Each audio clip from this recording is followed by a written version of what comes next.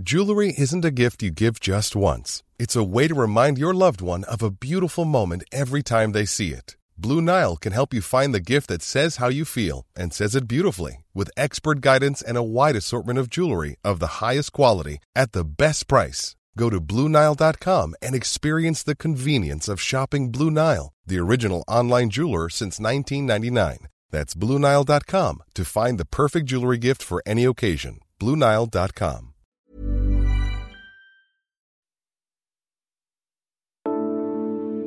The first anti-abortionists were doctors. Until the mid-19th century, abortion was dangerous, loosely regulated, and easily accessible in America. Aborting a pregnancy wasn't illegal until a woman had felt a baby move or kick inside her. With primitive medical technology, this moment, turned quickening, was the only way to be sure of a pregnancy. Because it usually relied on the woman herself to testify that this had happened, even post-quickening abortions were rarely prosecuted. But then doctors began to organise. In 1847, the American Medical Association was formed by a group of male physicians keen to mark their territory. They wanted to make the procedure more scientific and safer, and to take the responsibility for performing abortions away from the nurses and midwives who most often did it. They pushed states to outlaw abortion, and by 1910 it was illegal everywhere except for when a woman's life was at risk. And then, in 1973, the Supreme Court's ruling in Roe v. Wade made abortion, until viability, a constitutional right. With 52 days until the midterm elections, I'm John Prideaux, and this is Checks and Balance from The Economist. Each week, we take one big theme shaping American politics and explore it in depth.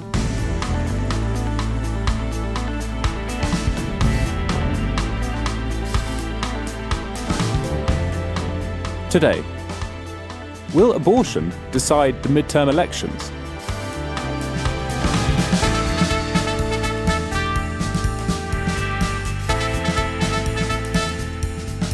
The most significant moment in the midterms campaigns may have come back in June.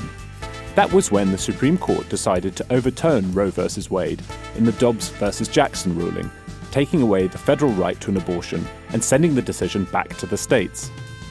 This fired up Democratic candidates and voters. The party's been doing well in special elections and referendums and making gains in the polls. How much is this to do with the fight for abortion rights?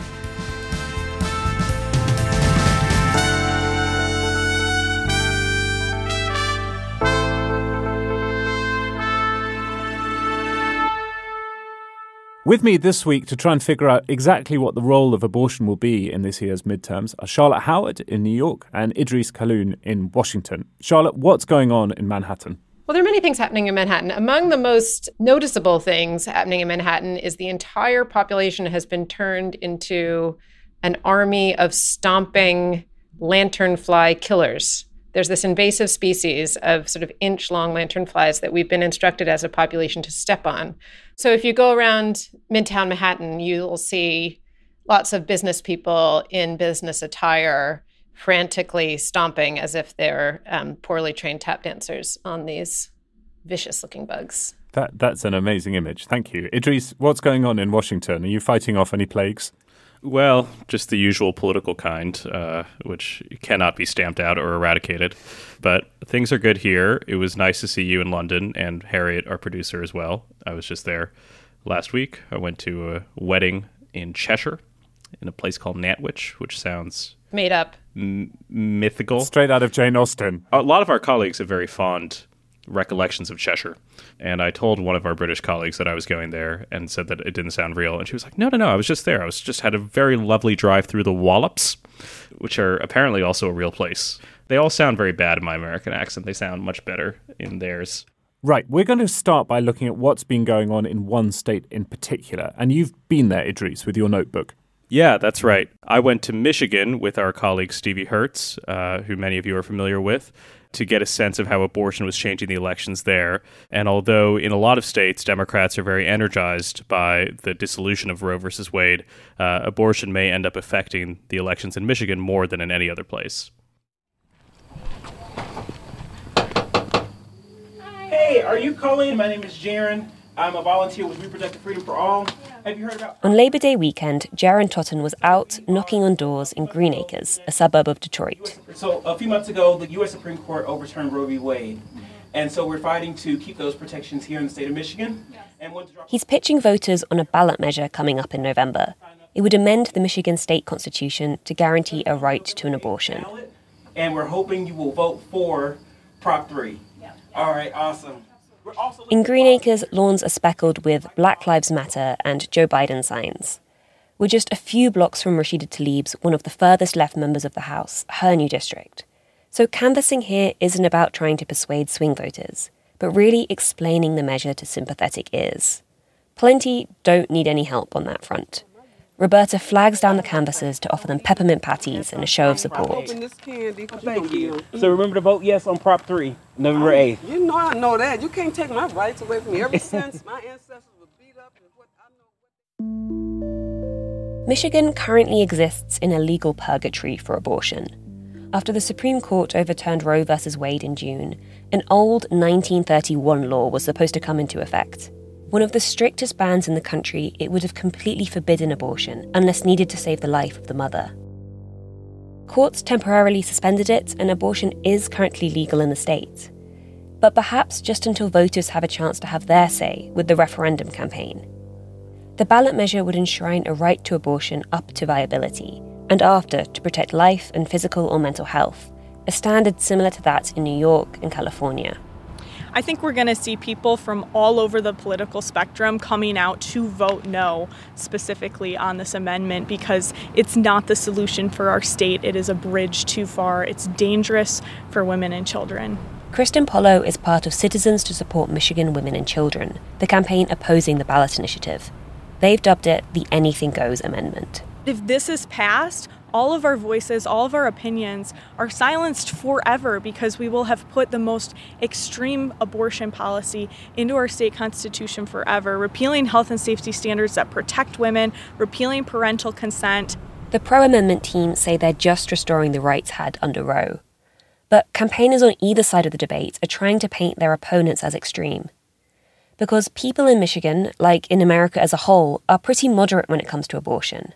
In polls, just over half of Michiganders say they're pro-choice. It is a gorgeous Saturday afternoon.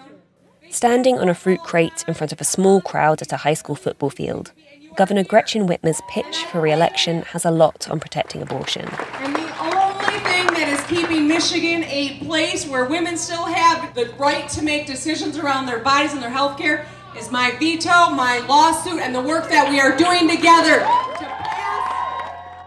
As governor, Whitmer is able to veto any anti-abortion regulation that the State House, which is currently controlled by Republicans, passes.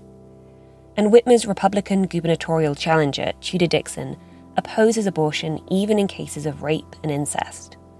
It's a stance echoed by other Republicans, up and down the ticket. That position gives Whitmer plenty to attack when speaking with Idris and me after her speech. Listen, Michigan is a state that for 49 years has given women the ability to make their own decisions about their bodies. Today's Republican Party in Michigan is incredibly extreme.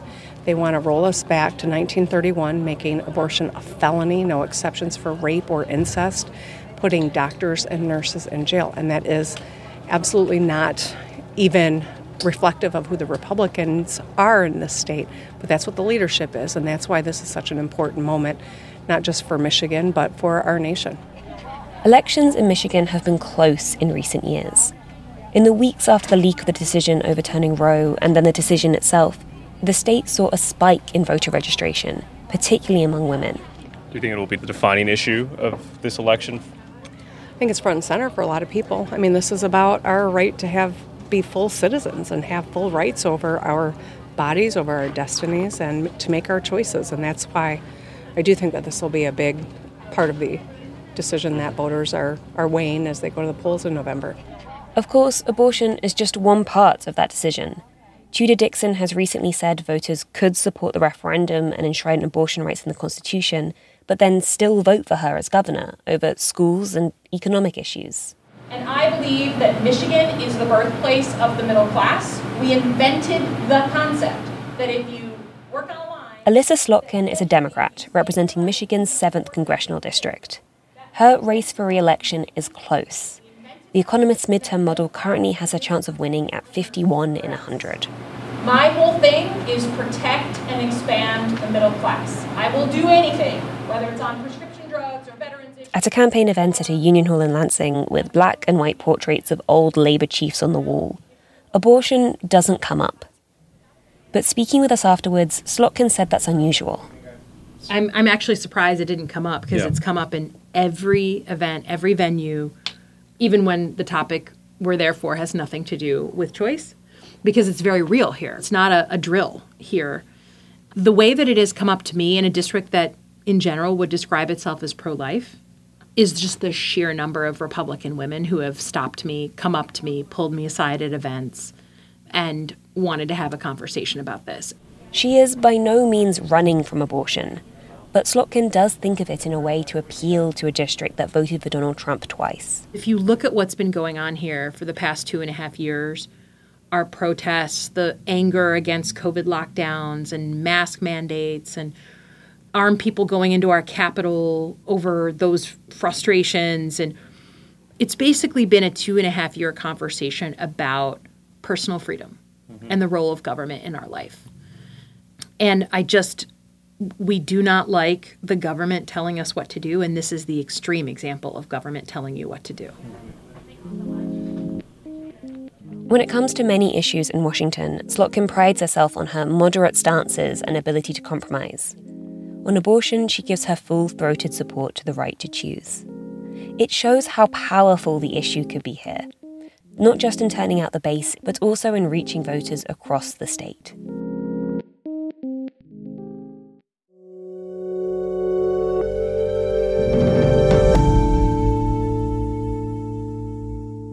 Idris, that's really interesting. I wondered from listening to you and Stevie in Michigan how sui generis that state is. I mean, there's a particular case with the ancient law that's on the books in Michigan, and I wondered if we can generalize from that state to others, or if Michigan is really an exception.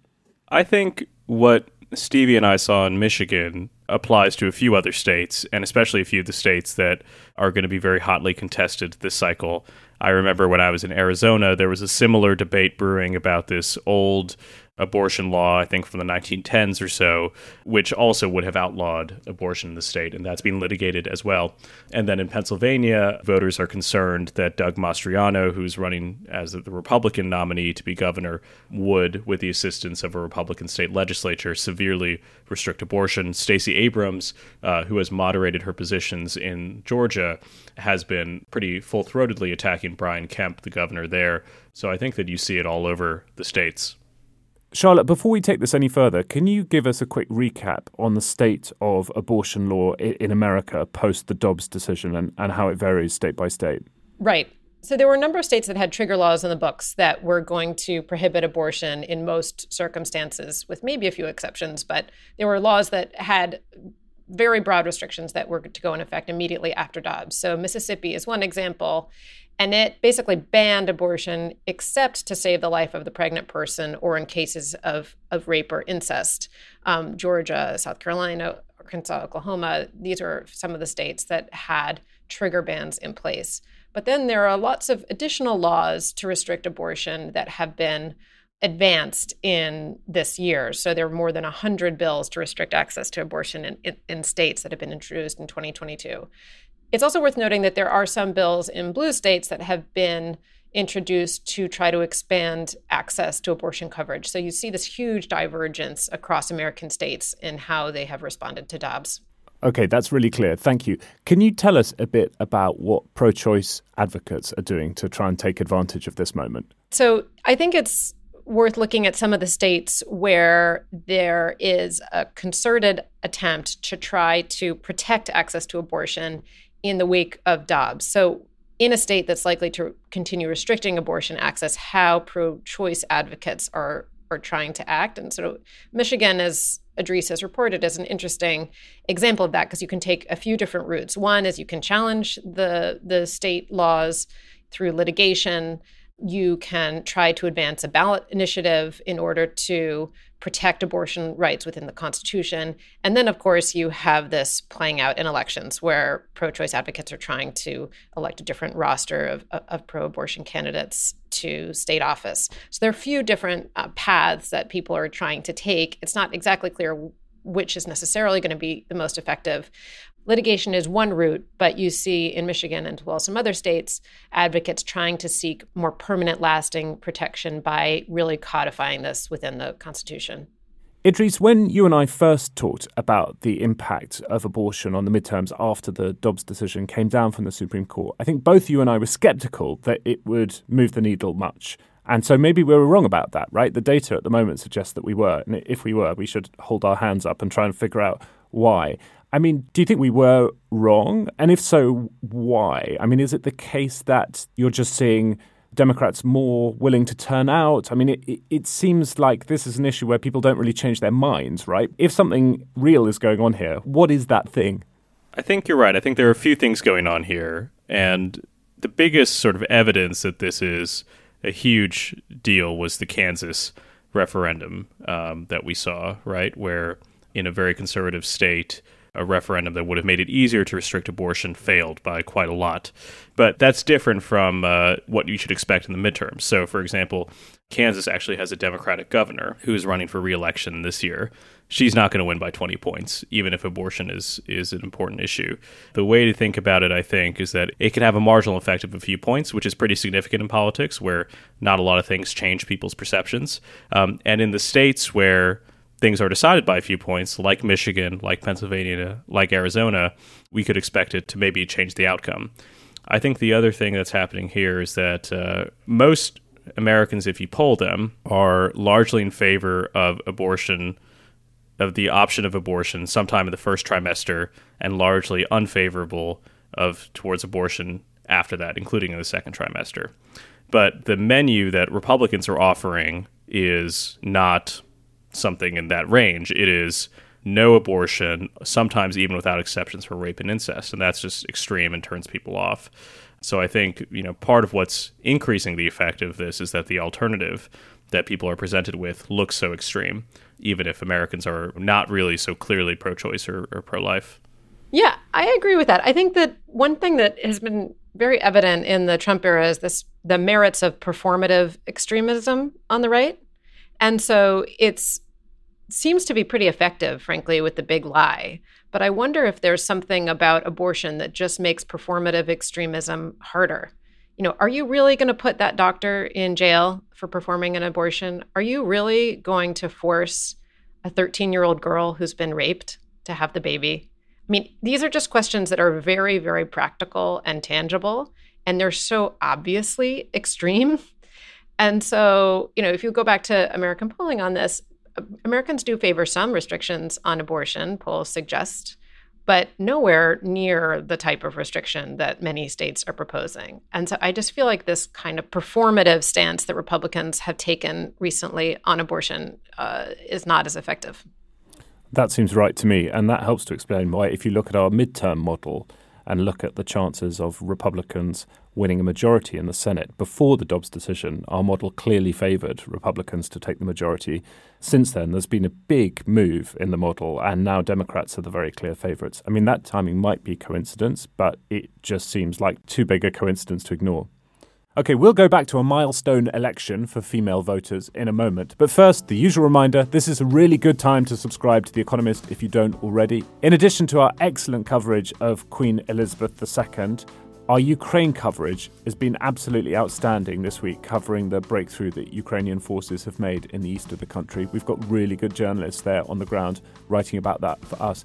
Idris, what have you found to be particularly interesting in the past week's coverage?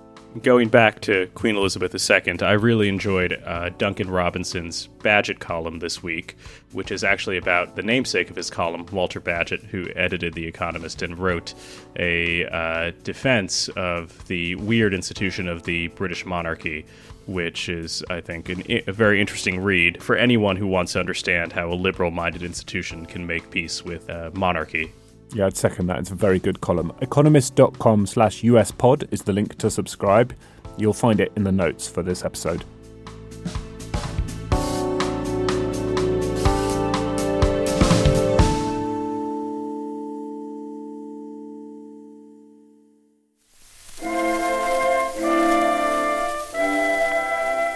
From the mid-19th century, women in America fought for decades to have the vote. My Margaret, she become the suffragette. The Constitution doesn't say much about voting rights. The Founding Fathers left that to the states to decide. Beginning with Wyoming in 1890, 10 states had granted voting rights to their weaker sex citizens by 1917. But the suffragettes saw equal voting rights as key in their fight for equality. Then, in 1919, came the climactic moment in the suffragette campaign. Congress approved the 19th Amendment, which provided for the voting rights of women. The 19th Amendment was ratified by the required three-quarters of states, and in August 1920, the right of women to vote was enshrined in the Constitution. And in the following November, the ladies appeared at the polls on Election Day by the hundreds of thousands. They had won their right to vote. The emancipation of womanhood in the United States was now complete.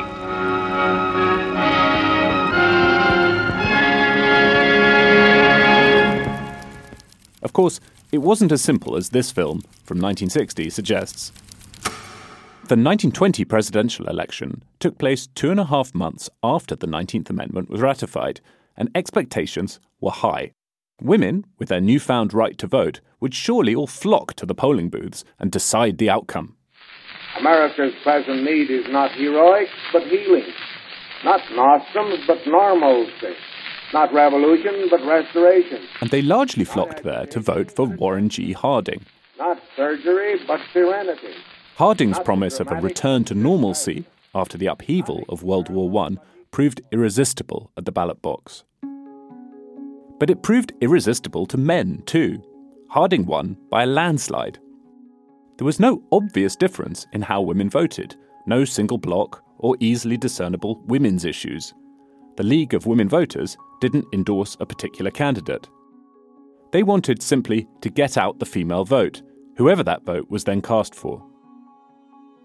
But turnout among women was low. Estimates are that around 40% of women voted, compared with nearly 70% of men. Some chose not to, uninterested in their new power. Some states, especially in the South, still made it hard for women to register and vote. And it would be 45 more years before the barriers that disenfranchised non-white women were torn down by the Voting Rights Act.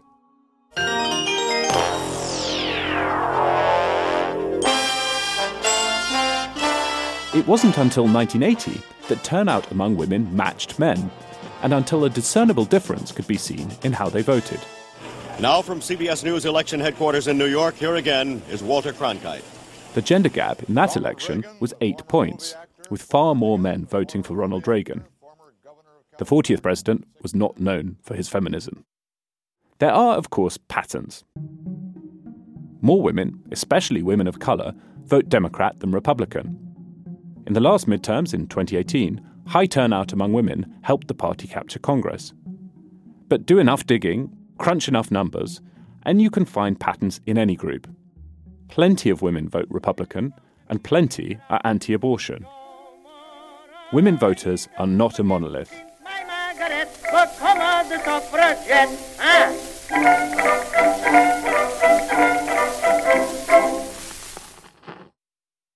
Charlotte, is it helpful to think about women voters, female voters, as a block in any sense? My bias is kind of no, but maybe I'm wrong.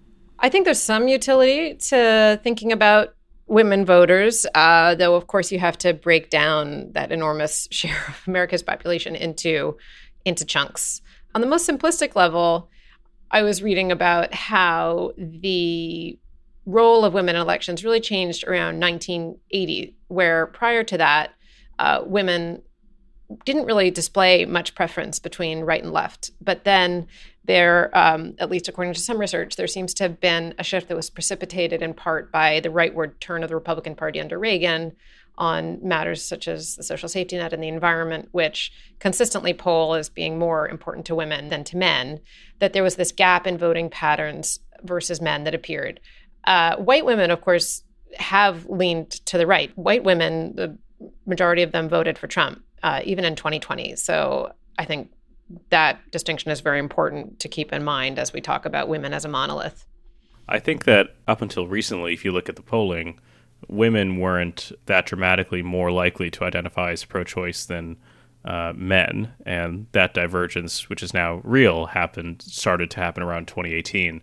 Can I ask you, sorry to steal the questioning from John, but I'm really curious, Idris, just for a second, if you could help me make sense of how important some of these registration numbers are. So we've reported within The Economist about the shifting patterns of registration. So in the 2 weeks after Dobbs, the number of people who were registering to vote jumped by 10%. And that number increased much more rapidly for women than for men, which one can draw a connection perhaps to the Dobbs decision itself. How important is that when I think about the midterms? How much do new registrations matter? I think they matter a bit, and you would expect to see a big surge right after Dobbs. But the big question is going to be what share of the electorate do these new registrations constitute? And there, in the Pennsylvania case, even though the surge was very rapid, it was something like 1% or maybe even a little bit less of the electorate that voted in 2018. So, Pennsylvania often has elections that are decided by less, so it could make a difference. But I think that the important thing to keep in mind is not necessarily the pace of change, but also the denominator as well. Yeah, thanks, Idris, and thank you, Shola. I did actually mean to ask that question and forgot, because I'm curious about the answer as well. So that's thanks for doing my job for me. It's really striking, the gender gap in American politics at the moment. I mean, having said that, I tend not to think about female voters as a bloc, and I certainly don't. I mean, as we heard, the gender gap gets pretty wide in 1980 when Ronald Reagan's elected. Then it declines a bit. And then in 2016, there's an absolute blowout in terms of the gender gap. I think female voters go for Hillary Clinton over Donald Trump by about 11 points. So it's a really, really big margin. And another thing that interests me here, while we're taking the long view and thinking about the history back to the 1920s, there was a strange essay written by Peter Thiel in 2009 in which he talked about why libertarianism had such a grim future in America. And he basically says, there's a quote that I'm going to pull out. He says, the 1920s were the last decade in American history during which one could be genuinely optimistic about politics. Since 1920, the vast increase in welfare beneficiaries and the extension of the franchise to women, two constituencies that are notoriously tough for libertarians, have rendered the notion of capitalist democracy into an oxymoron. So you have Peter Thiel, who's now a very big political donor and backing candidates in this Senate cycle. They're arguing back in 2009 that basically giving women the vote had destroyed the libertarian future in America, which I found pretty interesting. Okay, we'll be back in a moment to look at where else abortion is impacting the midterms races.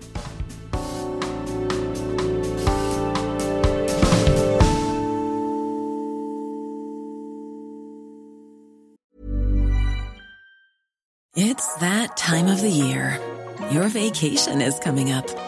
You can already hear the beach waves, feel the warm breeze, relax, and think about work. You really, really want it all to work out while you're away. Monday.com gives you and the team that peace of mind. When all work is on one platform and everyone's in sync, things just flow. Wherever you are, tap the banner to go to Monday.com.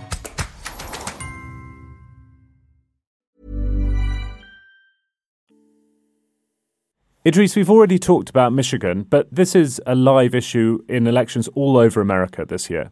Yeah, that's right. Democrats all across the country have been motivated by trying to undo the demise of Roe v. Wade after the Supreme Court decision in June, and they've had some success. So last month, the special election for New York's 19th congressional district was held, and although it was a Republican-leaning seat, a Democrat named Pat Ryan ultimately won, and that was after he made abortion the central issue of his campaign. When our country called, he served. Pat Ryan graduated from West Point and risked his life in combat. He fought for our families, for our freedom. And freedom includes a woman's right to choose. When the Supreme Court overturned Roe v. Wade, it left abortion policy completely in the hands of individual states to decide. So while it's fairly clear what Democratic state officials like Governor Gretchen Whitmer in Michigan are running on, it's a bit unclear what Democrats running for federal office can do. Do they try to run on passing legislation again, like the Women's Health Protections Act, which failed, but would have codified Roe and even gone beyond it in some ways? Or is it a matter of just preventing Republicans from trying to impose a nationwide ban? I spoke with Democrat Abigail Spanberger, who is running for a third term in the Virginia 7th Congressional District. It's a marquee race. A Democrat is running in a Republican-leaning district in a very unfavorable year. And I asked her how important there the future of abortion policy would become. Certainly, I have fielded more questions about abortion.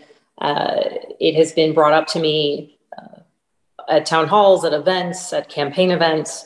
Almost everywhere I go, there's someone who asks a question related to abortion, which is certainly not, before the Dobbs decision, what we had seen, what I had witnessed on the ground. So I think that there has been pretty significant impact of what this decision means and what it means in terms of people's attention to and engagement with politics. With an ad like yours, the recent one you did attacking your opponent on her past comments on abortion, who are you trying to speak to? Is it a wavering middle of people who might be in the middle of abortion policy, or is it Democratic voters who might otherwise stay at home? Who's the intended audience for something like that? So in our race, I launched an ad where we highlight the fact that my opponent has doubted whether women can get pregnant as a result of rape, where she has expressed support for a nationwide ban on abortion, and said a host of things related to abortion and the freedoms of women.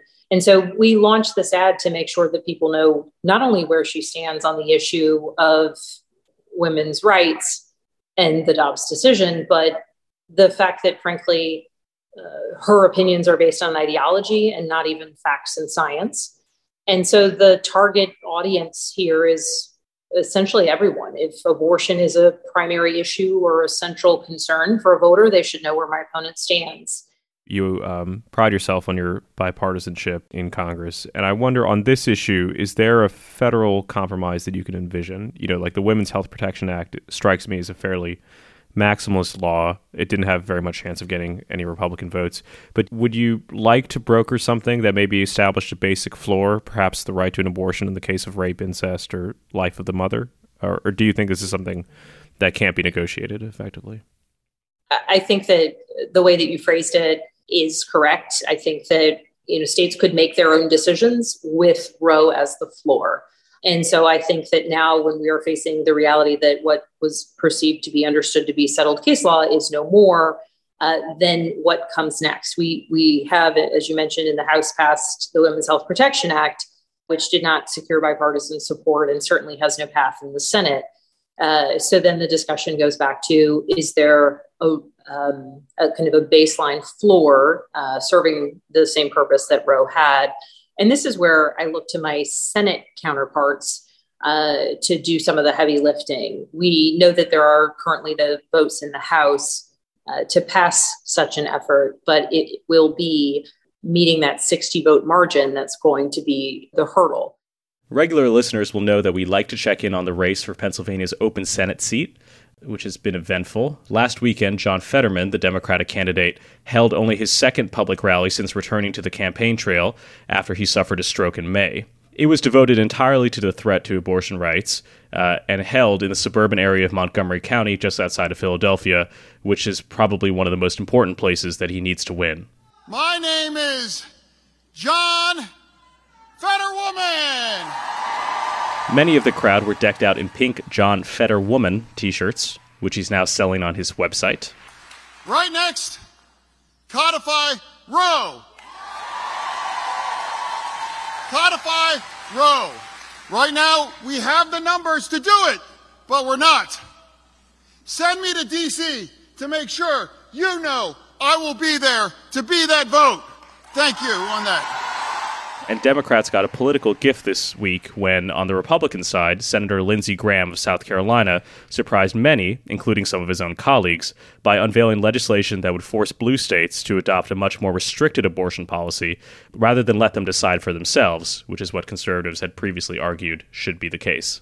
I think we should have a law at the federal level that would say after 15 weeks, no abortion on demand, except in cases of rape, incest, to save the life of the mother.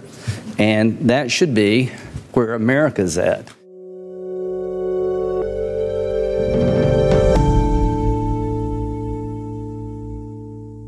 Charlotte, what do you make of the electoral politics of Lindsey Graham's proposal?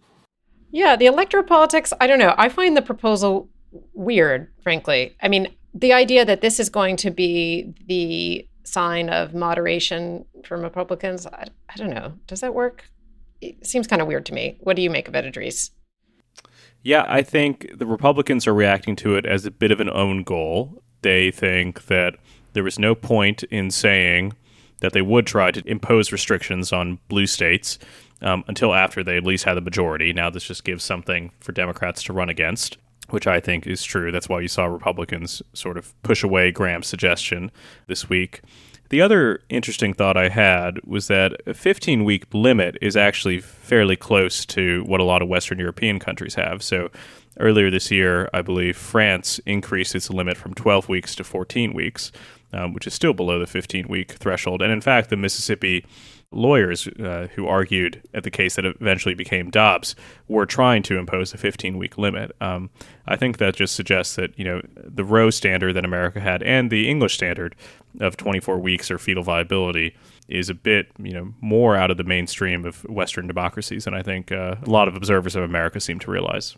I think, though, this points to a broader challenge within the Republican Party, which is that being pro-life and anti-abortion was a hugely, hugely effective signaling strategy, not just in recent years, but ever since Roe, right? That you could say that you were pro-life, and it was a very effective signal to voters to align yourself with their social priorities. But now you have to get into the nitty-gritty of it. So what exactly do you mean? Are we talking about 15 weeks? Are we talking about exceptions for the health of the mother? Are we talking about exceptions for rape?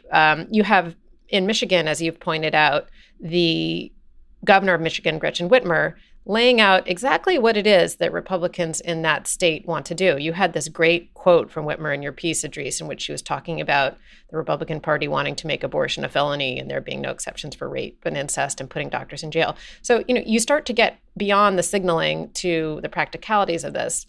And there's a degree to which this really helps Democrats, I think, not only in Michigan, but even in a state like Alaska. You have Mary Peltola, who won the special election and now has to be in the general election in November. She has an ad talking about taking away freedom. So there are states that even lean red, but actually have a pretty strong libertarian streak. Because I'm now Alaska obsessed, I'll note that Alaskans favor abortions by a larger margin than do voters in California. I think that the way in which this plays out, not just in signaling, but in practicality, again, continues to be problematic for Republicans. And Lindsey Graham is just one example of that. One thing Stevie mentioned to me that I think is a good point is that, unlike on other issues, on this one, Democrats have had very cohesive messaging and have stuck to it, and it's proven effective. And that's a divergence from, their struggle to effectively communicate where they are and to effectively define their opponents. I want to say just one thing, even about blue states. So you had this instance, because it's not like New York is going to eliminate access to abortion if Lee Zeldin, the Republican candidate, becomes governor and defeats the sitting governor, Kathy Hochul. And you see Kathy Hochul trying to use abortion as well in her own campaign. So it's not just about banning abortion outright. It's about having increasing investment in healthcare providers who can take in those who are seeking abortions in New York or traveling to New York from other states. It's about having certain health officials in place who are more pro-abortion. Lee Zeldin, her opponent, did praise the Dobbs decision when it came down, and now he's trying to back off. So I think even in blue states where you might have some competitive, some purple districts, you see Democrats really trying to use Dobbs to their advantage. There's something I'm curious about here. I mean, the Dobbs decision essentially hands abortion law back to the states, right? And most of the elections we're talking about at the moment are elections to Congress and the Senate. And I don't think any of us thinks that we're about to get a federal abortion law, despite Lindsey Graham's best efforts. Maybe I'm wrong there, but it seems unlikely to me. So why is abortion quite so important to elections to federal offices that don't, I think, have the ability to change abortion law? I think that both sides think that they're not that far away from being able to impose their will on the rest of the country. We heard John Fetterman just now say that he would like to be elected to the Senate in order to eliminate the filibuster to pass the Women's Health Protection Act, which would essentially make Roe the law of the land through Congress. Democrats, they passed that through the House already. If they kept the House, they'd be able to do that.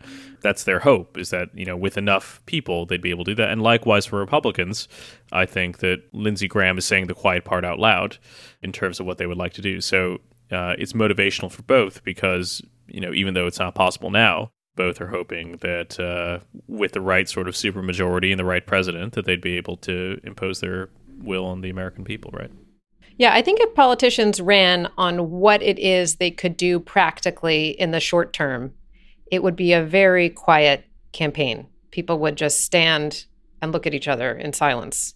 So you run on what you want to do, right? And I think that for both parties, in some ways, Dobbs is a lesson in the long game, that Republicans have been at this for decades, and they were very, very systematic in thinking about how to advance federal appointments in lower courts, clearly in building up the case to help sway the Supreme Court eventually. So long-term efforts do play off. And I think savvy voters kind of get that. And then there's the tangible reality that if you're in favor of abortion rights, that clearly a Democratic-controlled Congress is better in your estimation, than a Republican-controlled one, even if you don't think anything's going to happen in the next few years. So I think that those factors mean that this continues to be an issue that is motivating.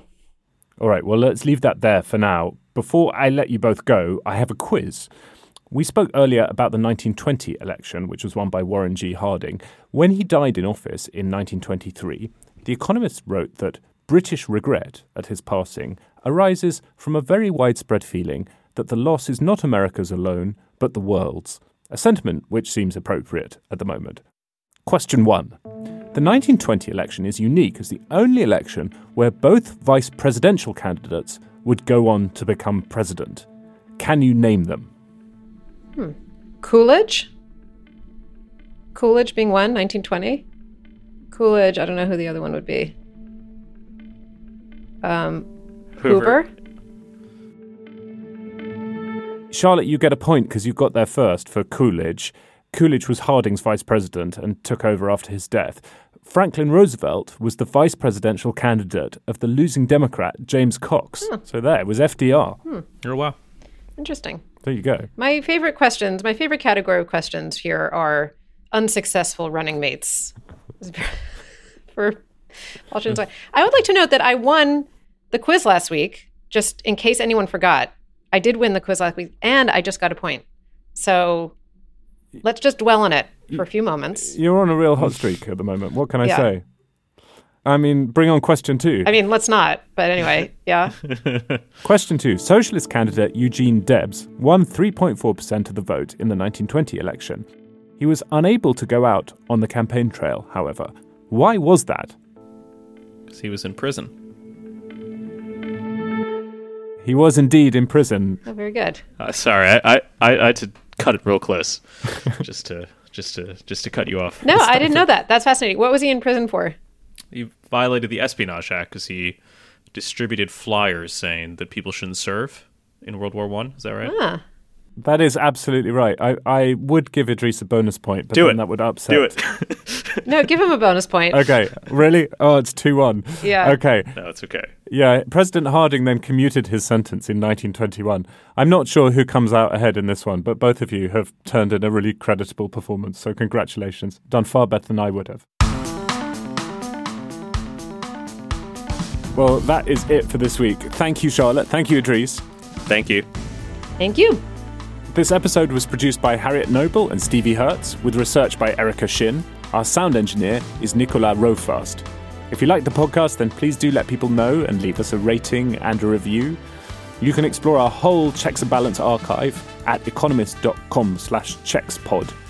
And you can get in touch with us via email. The address for that is podcasts@economist.com. In the meantime, thanks very much for listening. Stay safe, stay sane. We'll have more Checks and Balance for you next week.